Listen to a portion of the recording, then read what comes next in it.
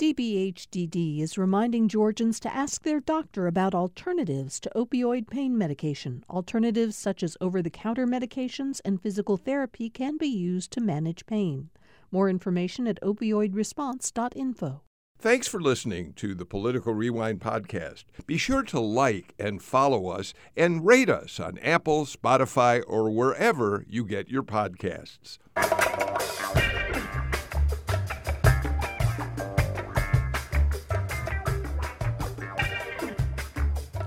Welcome to another edition of Political Rewind. I'm Bill Nigut. Thank you all so much for being with us for our show today.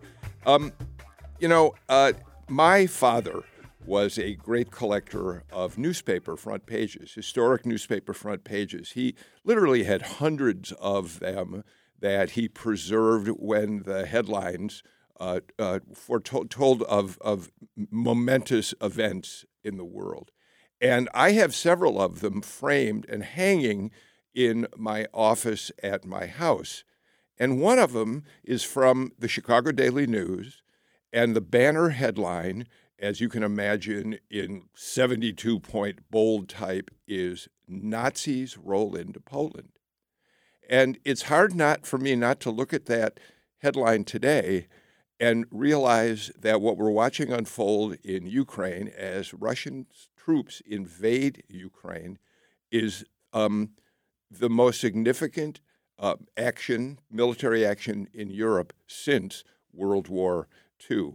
The world is still shocked and reeling from what's happening there, and it has found its way into Georgia, both in terms of the military here, politics here, Ukrainian immigrants who are living here and are desperately trying to stay in touch with their families back in Ukraine, some of them trying to get their families out. So we're going to start our show today talking about what's happening there and how it's impacting us all right here in Georgia. So with all that in mind, let me get right to our panel. It's Friday. Patricia Murphy, who, of course, is a political reporter and a political columnist. She writes the Political Insider column for the Atlanta Journal-Constitution. You read that on Wednesdays and Sundays in the newspaper. And she also oversees the Jolt at AJC.com, which is where, if you really care about politics, you go to find interesting news every single day, updated throughout the day. Patricia, it is not an exaggeration to say, I don't think, we're all still a little bit stunned by what we're watching unfold in Ukraine. Yeah, the images, particularly on CNN, I think they've done an immensely thorough job really keeping people informed. We are watching an invasion unfold in real time, and it's a city that many people are familiar with. It's the largest country in Europe, invading the second largest country in Europe, and it's really hard to process. It's hard to almost believe it's happening, and it's a little scary to think about where it could be going. Absolutely. And we're going to talk about a column that you posted online this morning that's also going to appear in the newspaper on Sunday, which talks about political reaction here in Georgia, and we'll get to that in a few minutes. Renee Alegria, who is the CEO of Mundo Hispanico Digital, joins us as well.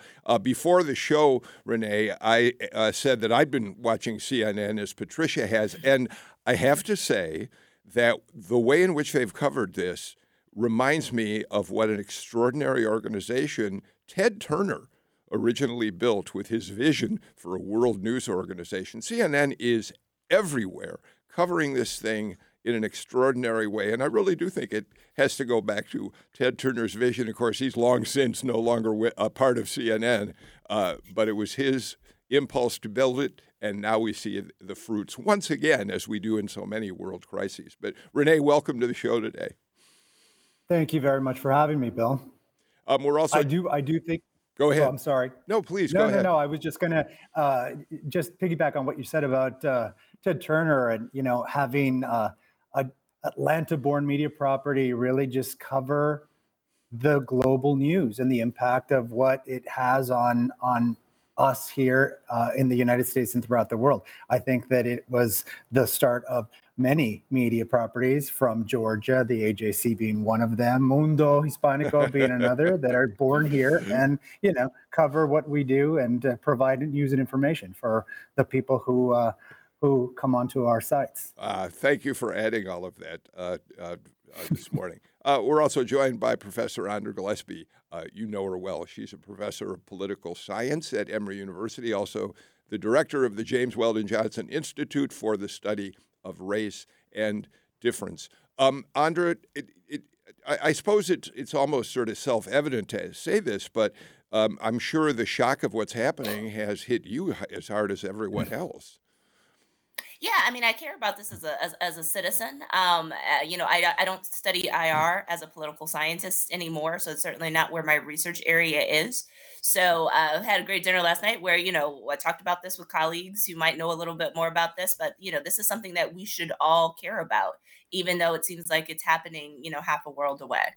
Okay, well, let's dig into to this. First of all, we should say that 3,800 soldiers from Fort Stewart, from the most of them from the 3rd Infantry 1st Armored Brigade Combat Team, which is known as the Raider Brigade, are now being deployed to Germany, part of a 12,000 troop addition of forces that the president has ordered sent to first Germany and then perhaps to other NATO-aligned countries as a response to what's happening in Ukraine right now. So we're thinking about the folks down there in southeast Georgia around Fort Stewart who may be family members of those who are being deployed.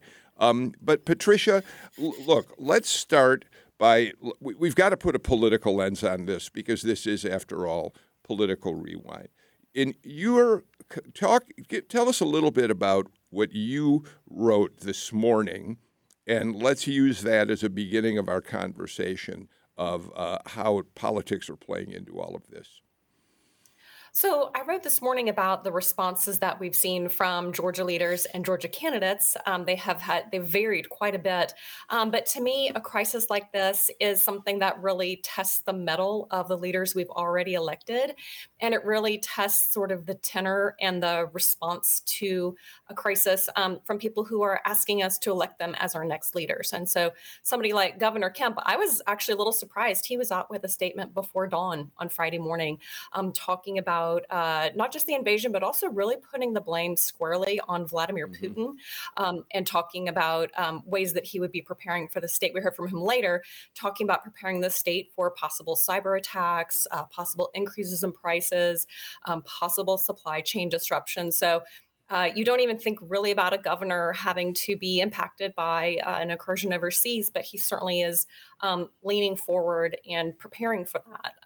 As far as candidates go, we've seen Republicans really splitting into two camps. It seems to me there are Republicans who are blaming Vladimir Putin for the invasion that Vladimir Putin is conducting. And so you think about somebody like Congressman Buddy Carter, Congressman Austin Scott, Jody Hice. Those are the people already sitting in Congress and know a lot about these issues, especially Austin Scott was in Brussels this week at the NATO Alliance. So those are informed, I think, really nuanced strategic responses.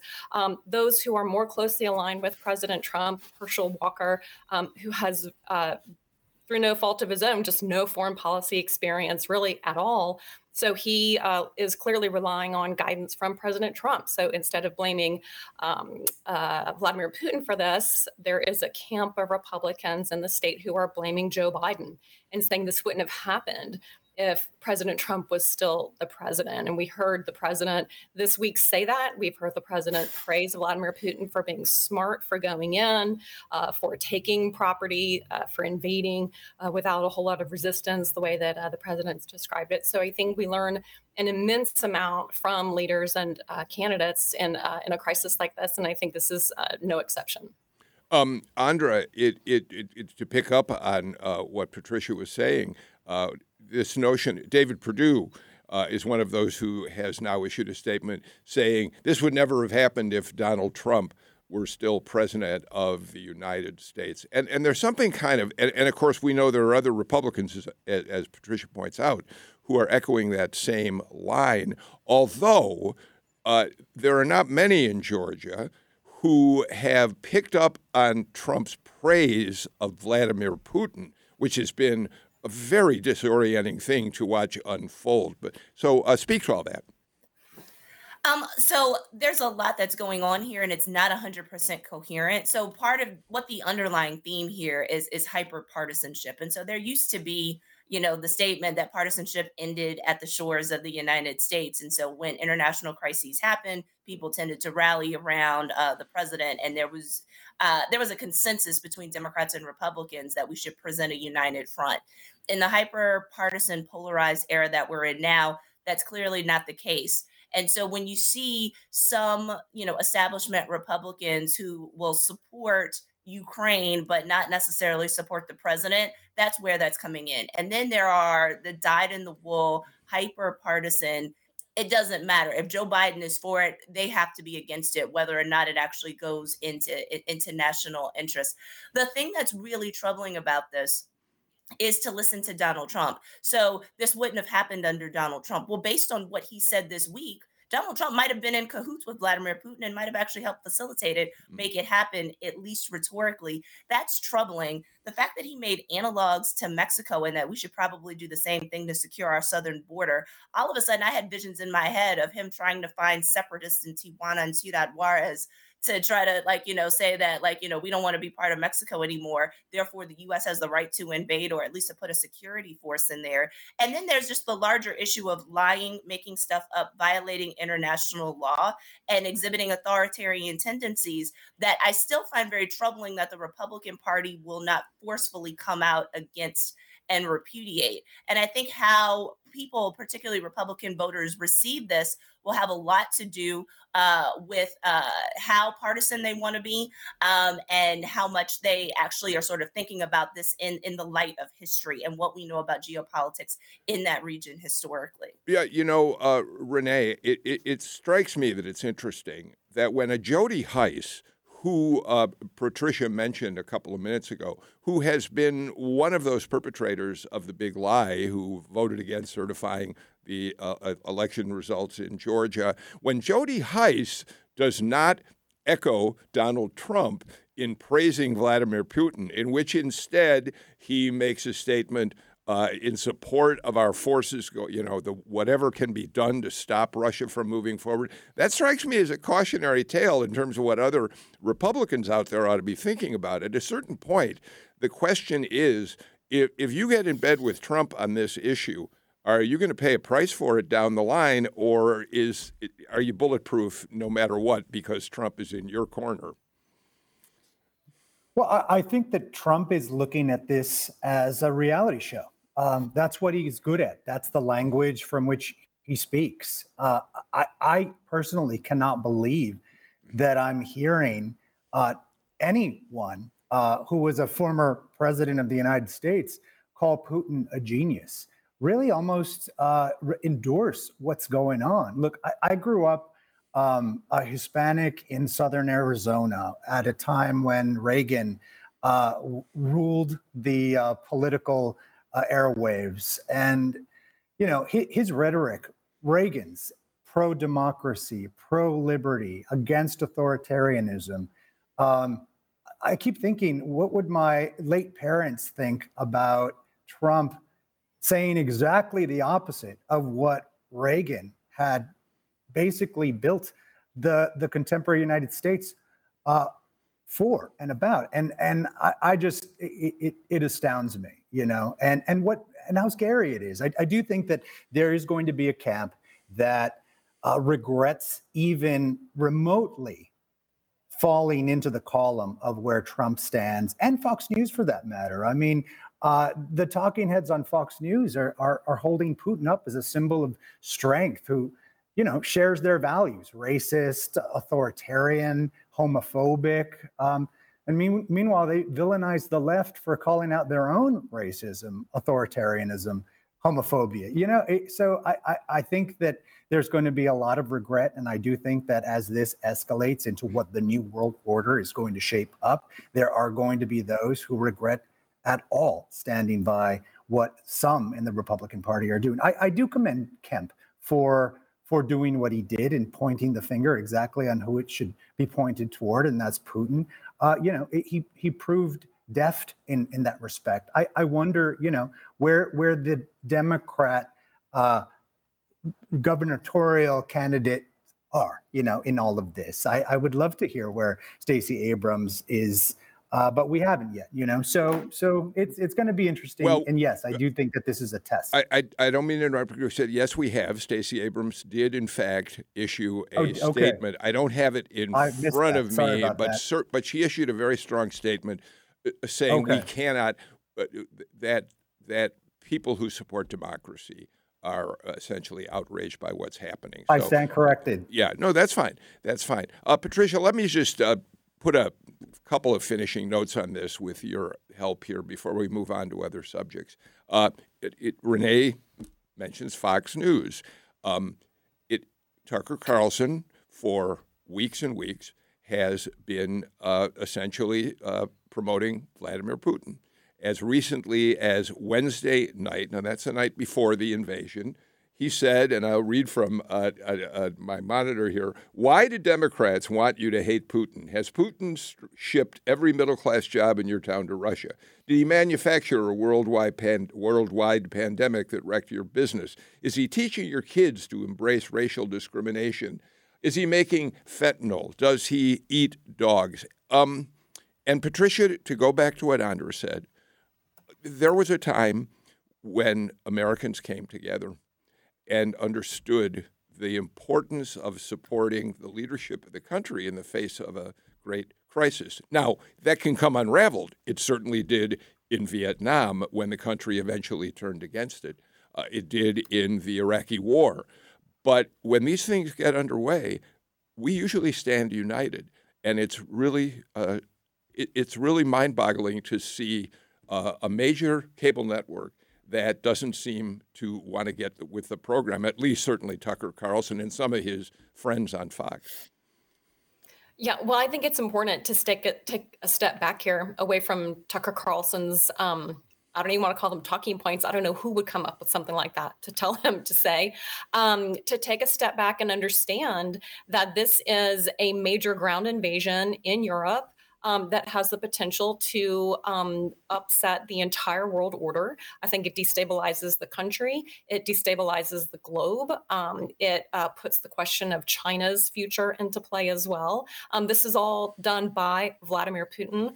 And the people who are criticizing not Donald Trump, but criticizing Joe Biden as being weak.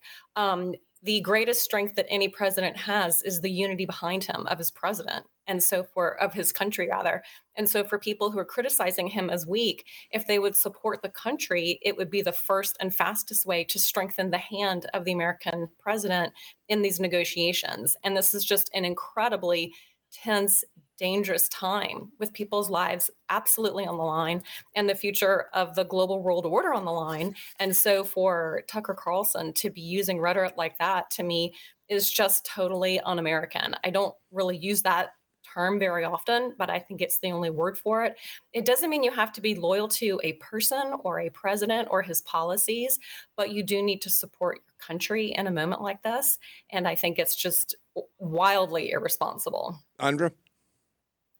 I think we just need to say this, that Tucker Carlson is the Father Coughlin of our generation, and it needs to be repudiated. And businesses or advertising on Fox need to reconsider their stance. And again, Republicans of goodwill need to stand up and speak out against this. And academics who are experts in this region need to have more prominent voices and a platform to be able to explain why that is noise, why it's very dangerous noise, and why it is incredibly ill-informed, right? It's real easy to get a bunch of hacks to sit and say a bunch of stuff for kicks because they think it's funny, but people's lives are literally on the line at this point. And the fact that the Russians have taken over Chernobyl, I'm still trying to figure that out. But that reminds us of what the existential threat is, because there are nuclear weapons that are at bay. So the idea that you can just come around and say a whole bunch of stuff and sound ironic and cute, it never was the time, but it's especially not the time now. We're going to get to a break before, and then move on to other subjects. But I will say, and based on what you've just mentioned, Andra, there are reports this morning that since the Russians moved in on Chernobyl, troops are in place, there are tanks that rolled in, other armored vehicles. Monitors of the air there have seen a significant rise in radioactive particles in the air, dust kicked up by those Russians moving in. So that's a troubling and concerning factor in all of this as well. All right, let's do this. Let's get to our first break of the show. When we come back, we're going to pick up a story that just broke on the wires. If you're listening to us during the 9 a.m. hour, President Biden has apparently made his choice for his nominee for the Supreme Court. We'll talk about that and a lot more in just a moment.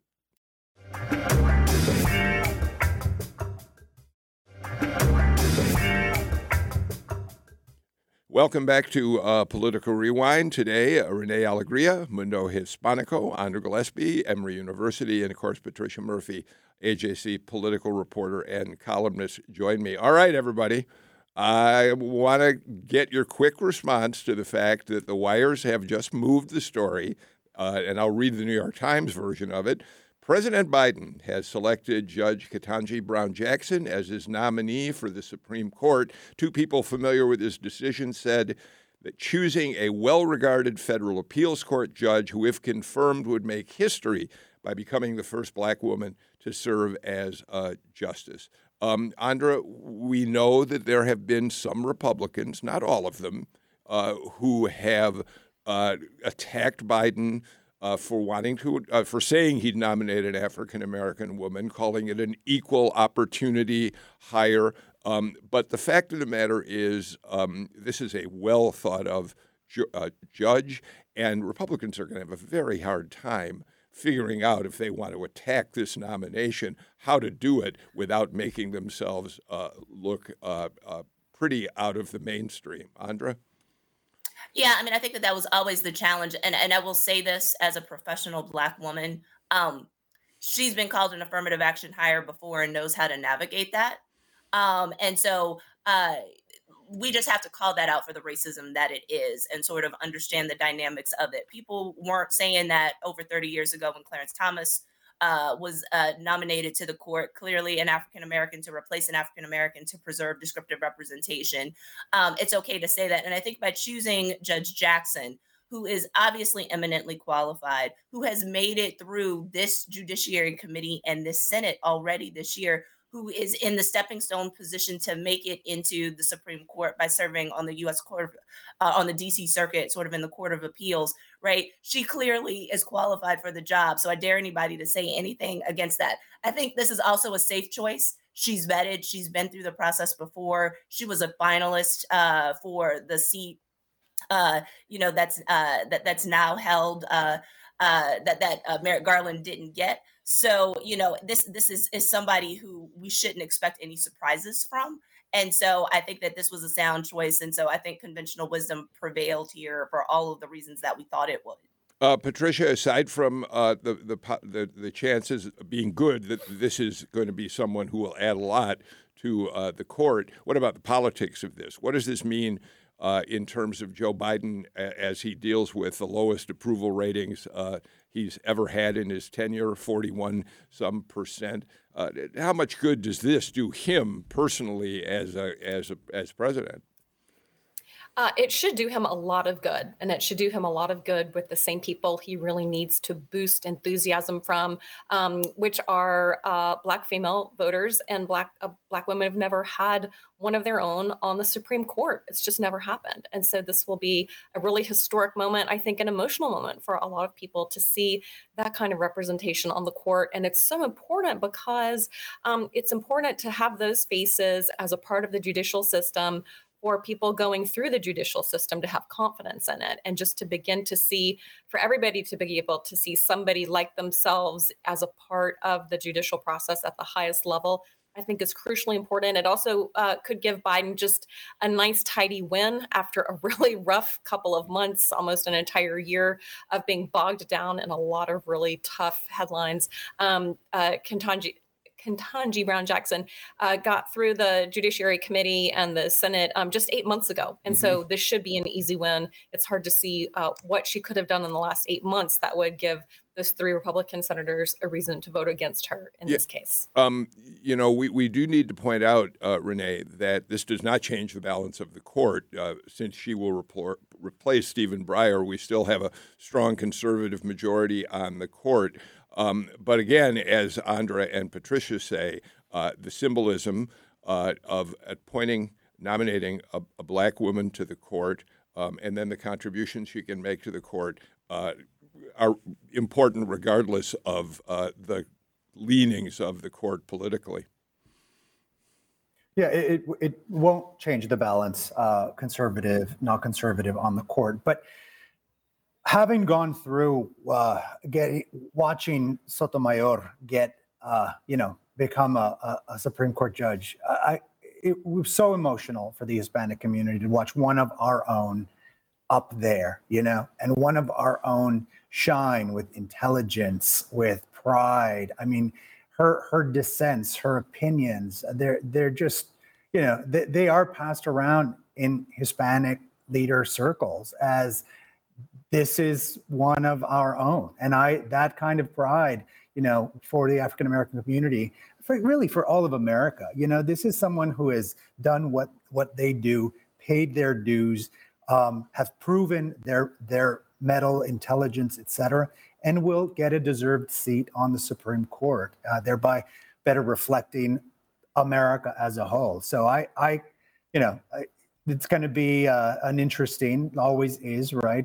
Senate confirmation hearings, and that'll be news, and people will tune in, and I can't wait to watch her, handle the questions like we know she can, in the same way Sotomayor did, and have those who are fans of just watching hard work be rewarded, just being with pride.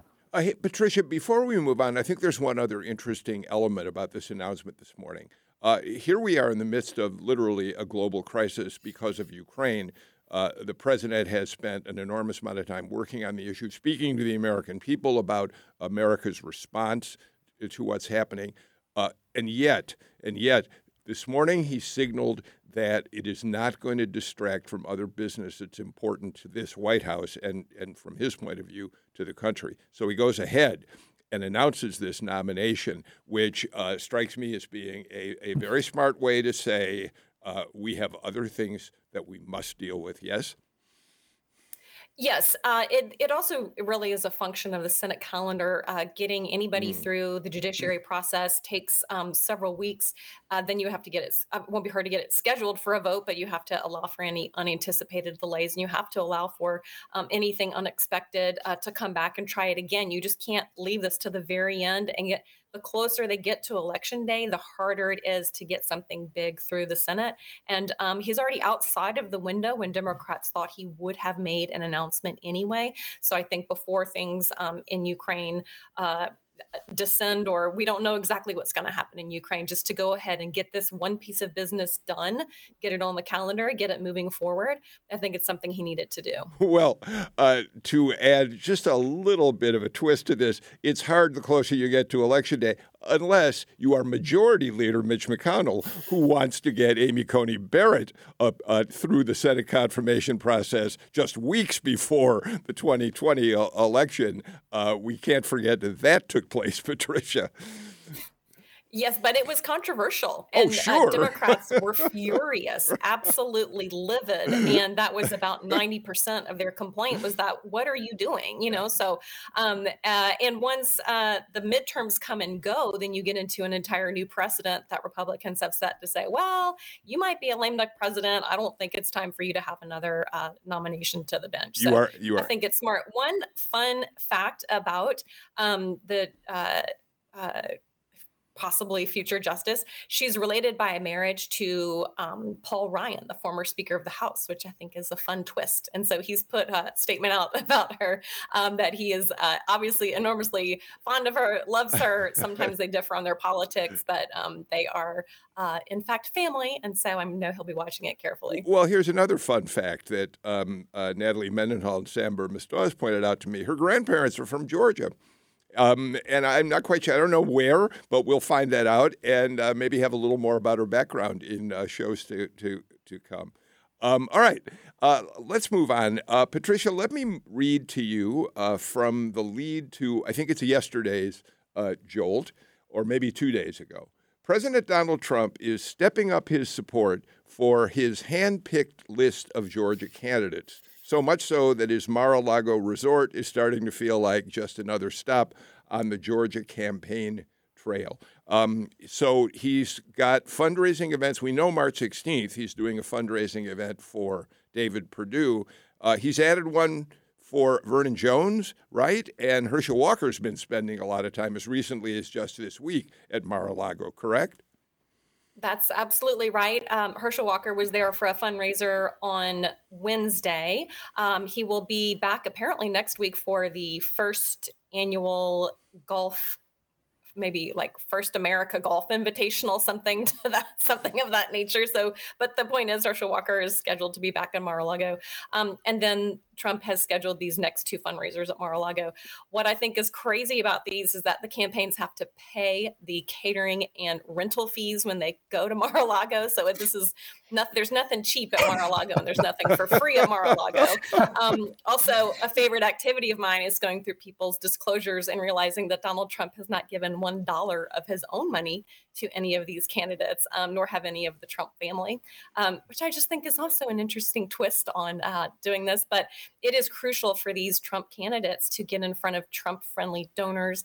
They need that money, and they need it quickly because they're all in primaries coming up in May. And so they need to start banking money very quickly. And I am certain that part of the pitch to these candidates, and Donald Trump made a pitch to every one of these candidates to challenge sitting members or sitting officials in Georgia, was, hey, listen, don't worry about it. Money's not going to be a problem. And so this is part of, hopefully, on their part, trying to make money not a problem. Yeah, Renee, I don't have the latest totals, but Trump is sitting on a pot of money that's worth $150 million, maybe more at this point, that he's raised since leaving the White House. And as Patricia points out, it's not going out to these candidates he supports right now. But, the question becomes, is Trump losing any of his mojo in terms of candidates he's backing? There are probably some states where that's the case. The question is whether it's true in Georgia or not. Yeah, we're not going to find out for a number of months whether that's true or not. But I do think, as you point out, it's very interesting that he's just loading up his coffers with money and donations. It's his MO. He runs a business. Right now, his business is the business of Trump Political. When he came out with the Truth app and how that has had some problems in unrolling, everyone's kind of thinking, how is he connecting what he does on the tech entrepreneur business side with his politics, with donations, and how is he going to adequately disperse that? As you pointed out, he has not himself. So it remains to be seen how his influence is going to affect the midterms, particularly here in Georgia. I do think that in the last 48 hours, he's given a lot of folks who have unsubscribed from the Trump train more ammunition to stand against and have not him influence their decisions and their vote. Andra, to what extent can Donald Trump's endorsement and appearances here in Georgia, which he says he's going to be making, push David Perdue across the finish line in the governor's race, push Vernon Jones into the Republican nomination in the 10th district in what's already a very crowded field in which there are also other people who are much better known in the district. What's your take on all that? So, I mean, I think ultimately this is still an empirical question that people are actively thinking about and testing. My hypotheses is that Trump's endorsements never mattered as much as we thought that they did, and that there's a possibility that they may wane. But I need data, so I can't say that definitively without being able to look at that. I do think fundamentals matter, and so if you're a terrible candidate, if you aren't a strategic candidate and you make poor decisions, right? Donald Trump isn't going to be able to save you. Nobody would actually be able to save you in those instances. And so I think we're going to see some of that come out in the wash. The thing that just gets me sort of about this, right? Because people clearly don't see that Donald Trump's claim to fame has actually been in branding and self-promotion and marketing. And so people think that this is politics, but really this is all about marketing Donald Trump and just coming up with different revenue streams. And sooner or later, people are going to realize that this is Lucy with the football. And so people sit and they kiss the ring and they go run for the kick like Charlie Brown, right? And they end up on their backs. And so I don't know how much learning is going to have to take place for people to realize that they are not getting as much out of this as he is getting out of it. There just doesn't seem to be a lot of reciprocity. People are rationalizing that Mar-a-Lago and the Trump name has like some in-kind value. And I imagine that it does. But at the end of the day, when you actually are having to do fee for service for the person who's supposed to be helping you out because you're building their political empire, something tells me that this is a really unequal relationship. And, you know, one day somebody will get this and actually speak out against it. Patricia? Andra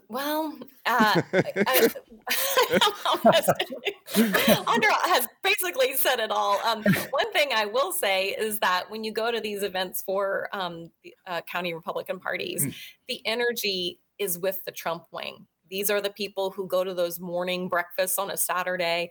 They come out in huge numbers. If somebody like Marjorie Taylor Greene is the special guest, she gets standing ovations wherever she goes. This is a very real factor in Republican Party politics. If Donald Trump were to disappear tomorrow, I don't think that sentiment and that fervor for that kind of politics is going to disappear either. And so I think that will be a real test for the Republican Party over the next 1 year, 2 years, 5 years, and 10 years. What does it mean to be a Republican? And does it mean to be loyal to Donald Trump? Does it mean to continue his policies even when he's off the stage? And has it just so fundamentally changed from the concept of being a traditional conservative that there's no longer room in this party for that kind of person going forward? All right, let's do this. Let's get our final break of the show out of the way now because we have a lot more to talk about when we come back on Political Rewind, including a couple of items from down at the state capitol and some interesting news out of the Georgia Senate race, the Raphael Warnock Senate race. And we'll do that and more after these messages.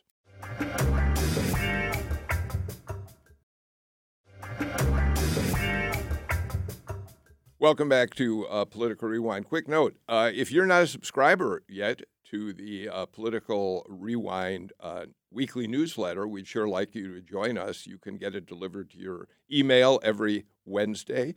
Just go to gpb.org/newsletters, and you'll find a place to subscribe right there. I try to break down what I think are the kind of the top stories of the week in Georgia politics, and then find a way to add something that's got a little bit of lightness or some humor around it, because we all need that. So we'd love to have you join us for our newsletter. All right. Patricia, Herschel Walker made a statement that we've got to talk about for a minute. He's mad at both David Perdue and Brian Kemp and doesn't plan on endorsing either of them. He told a crowd up at the University of North Georgia this: I don't support either one of them. I'm mad at both of them. I speak the truth, and let me tell you why. And he goes on and says, I've known Kemp since I was 16. I've known Perdue since I was 19. And he says, what I want to say is let's bring this party together. We got to bring the party together. So Herschel Walker is not going to weigh in on the governor's race. And I understand why he's upset with David Perdue, but there was no question that Brian Kemp was going to run for re-election. I'm not quite sure what he's done wrong here. Well, first of all, I'd like to know how he's known David Perdue since he was 19 and how he's known Brian Kemp since he was 16. as an aside. Also, we have talked to lots of Republicans who don't want to get involved in this primary. I've never talked to a Republican who said he or she will not vote for either Perdue or Kemp in the primary. Yeah. That is a new one on me. Yeah. This is also audio that was sent to us, by the way. He did not know that there were, that I think these comments would be repeated. I don't know if he would have cared or not. It's certainly not anything that we've heard him say, but it really does get to the fact that Herschel Walker, because we haven't seen a whole lot of him on the campaign trail, I think he is a quite unpredictable candidate and kind of an unknowable candidate in a lot of ways for Republicans. He does say things that are off the wall, that are unexpected, that might be misread when in print. And so I think it's a little bit of a wild card. And to say that you don't support either the governor or the former senator challenging him right now is unusual. It's more than a little unorthodox. The point is he wants the party to unite, and I think that's what all Republicans want. Yeah, I think that makes sense. So Andra and Renee, let me ask you to comment on something that Patricia wrote this week. Patricia, we know that Herschel Walker may very well be running against Raphael Warnock in the general election. He's certainly leading in all the polls of Republican candidates right now. But Patricia basically wrote this week that the radical socialist, Andra, who Republicans like Kelly Loeffler painted the picture of in terms of Raphael Warnock, certainly has not emerged since he became a member of the United States Senate. Talk about the kind of road that Warnock has taken for himself up there. Well, I mean, the reason why the radical socialist didn't emerge was because he never existed. that was a straw man construction that was just using Republican talking points and not applying them in a very deft way in a more local state context. So when Kelly Loeffler went after Raphael Warnock, one, she was just using national talking points, right? So it's a reflection of the fact that, all politics, state and local politics, right, have become nationalized in an era of hyperpartisanship and polarization. Then, it works, right, because he's an African-American candidate, right? And so people already think, because they do know that on economic issues, Blacks tend to be left of center, right, that you can now label everybody, and it really sticks to Black folks. So we've even talked about this in the context of Stacey Abrams. The pragmatic Stacey Abrams, who could work with Republicans, right, has now been nationalized into a boogeyman who's maybe a degree of separation away from AOC, which is not true. And so that manifested itself. The other part of the 2020 campaign was Kelly Loeffler trying to portray him as a radical by tying him to Jeremiah Wright because of the connections between Black ministers and liberation theology. And those were heavily racially laden. And Warnock had to contest that with puppies, with Christmas lights and other things to try to de-racialize himself and make him appear less threatening, because that's something that Black candidates, particularly Black male candidates, have to face on a regular basis. So I think the Raphael Warnock that we have seen in the Senate is the Raphael Warnock that we should have expected to see, based on the things that he said on the campaign trail, based on sort of his work, as a pastor, his involvement in the community. He hasn't done anything that's been surprising, but the narratives have looked different, because people were trying to, take advantage of his civil rights background and his race to try to portray him as something that he really was never was in the first place.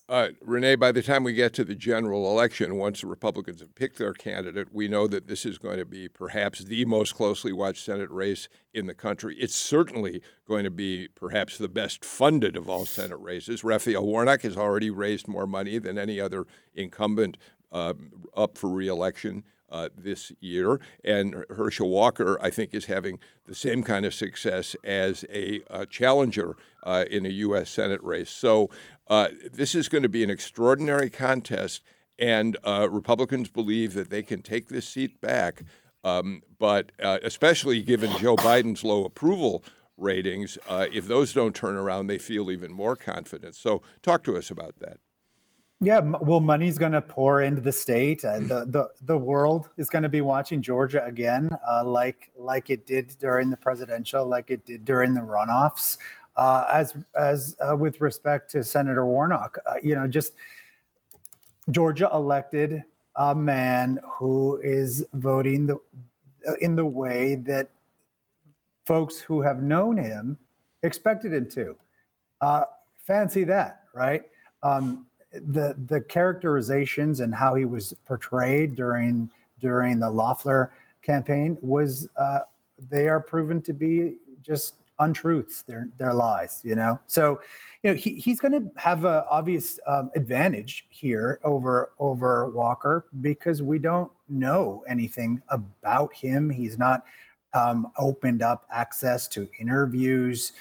He does have a questionable past, with the law, with domestic abuse, apparently. I mean, the list goes on and on. There are going to be a lot of questions about not only where he stands on issues, but how his past does not reflect Georgia's future, right? So, it will be the debates.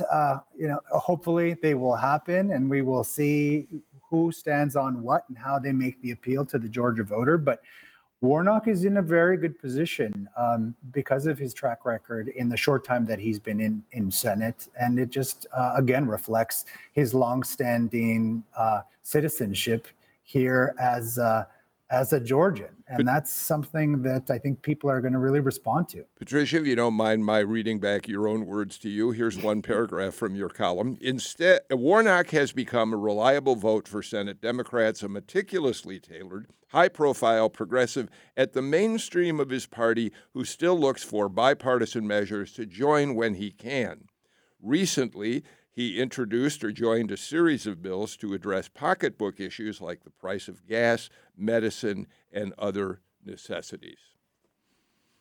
Yeah, these are just kitchen table issues that I think Georgians across the state, in some cases, are really struggling with. But I really wanted to challenge the image that was portrayed of Raphael Warnock. Because he had never been in elected office, I think he was a blank slate in a lot of ways.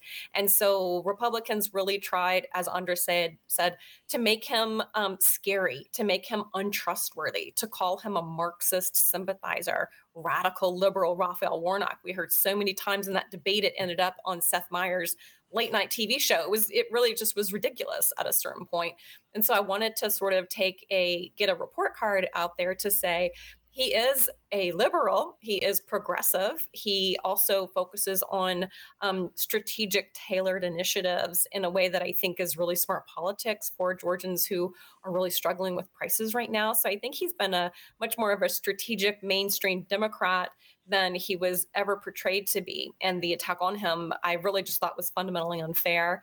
And now, a year later, we can lay down his record and see that it was also inaccurate. Okay. I mentioned before the break that there were some legislative issues, but I want to turn to a different topic, if you don't mind. Here's what I'll say about the legislative issue. The state Senate has now passed a measure that will force transgender school athletes in schools to compete according to the gender on their birth certificate. It's highly controversial. It's something that's never passed in the legislature, never gotten this far before. This is an election year.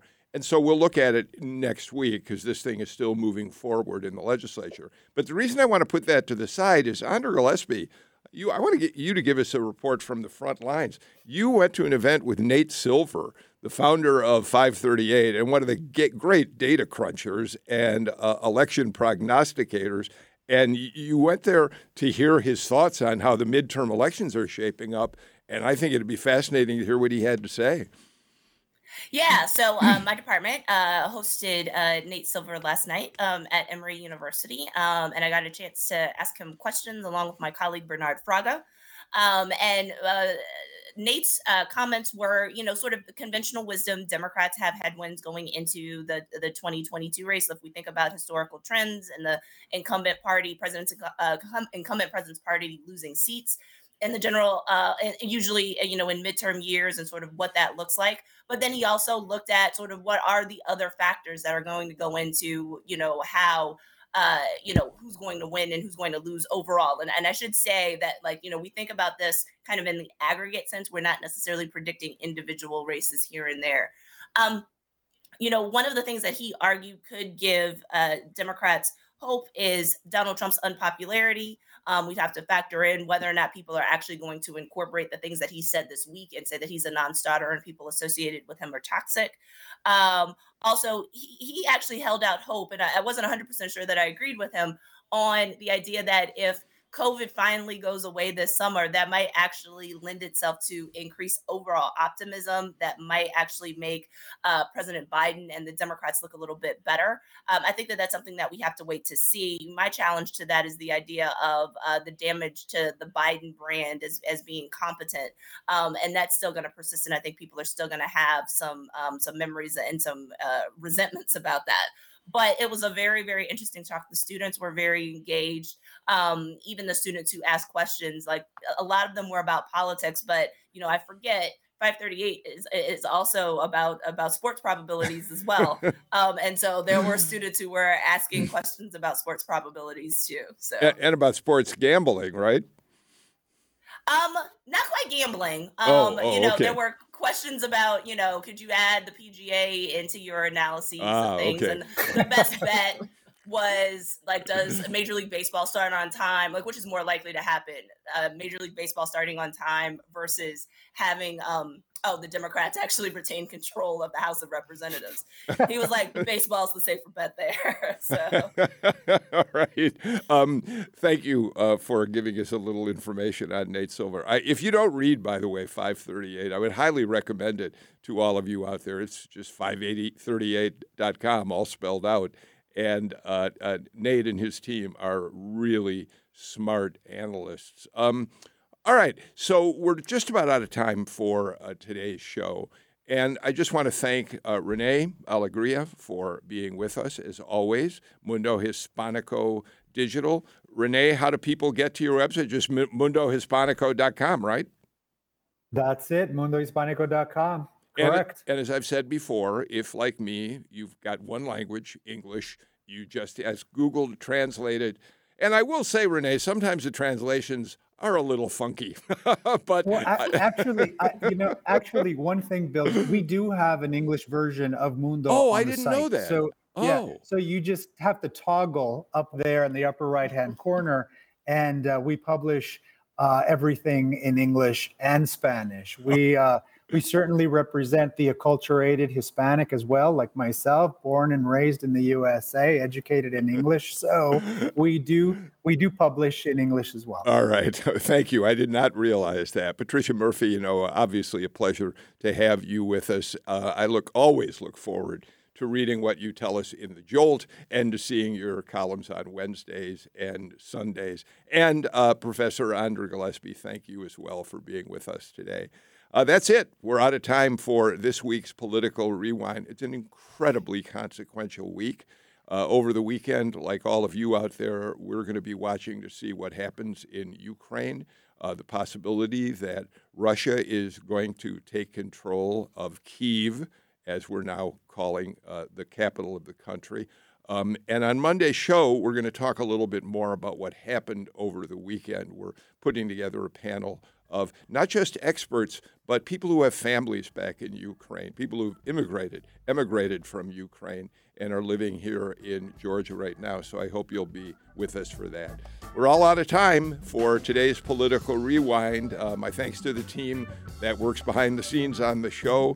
I'm Bill Nigut. See you on Monday. And in the meantime, take care and please stay healthy. Bye-bye, everybody.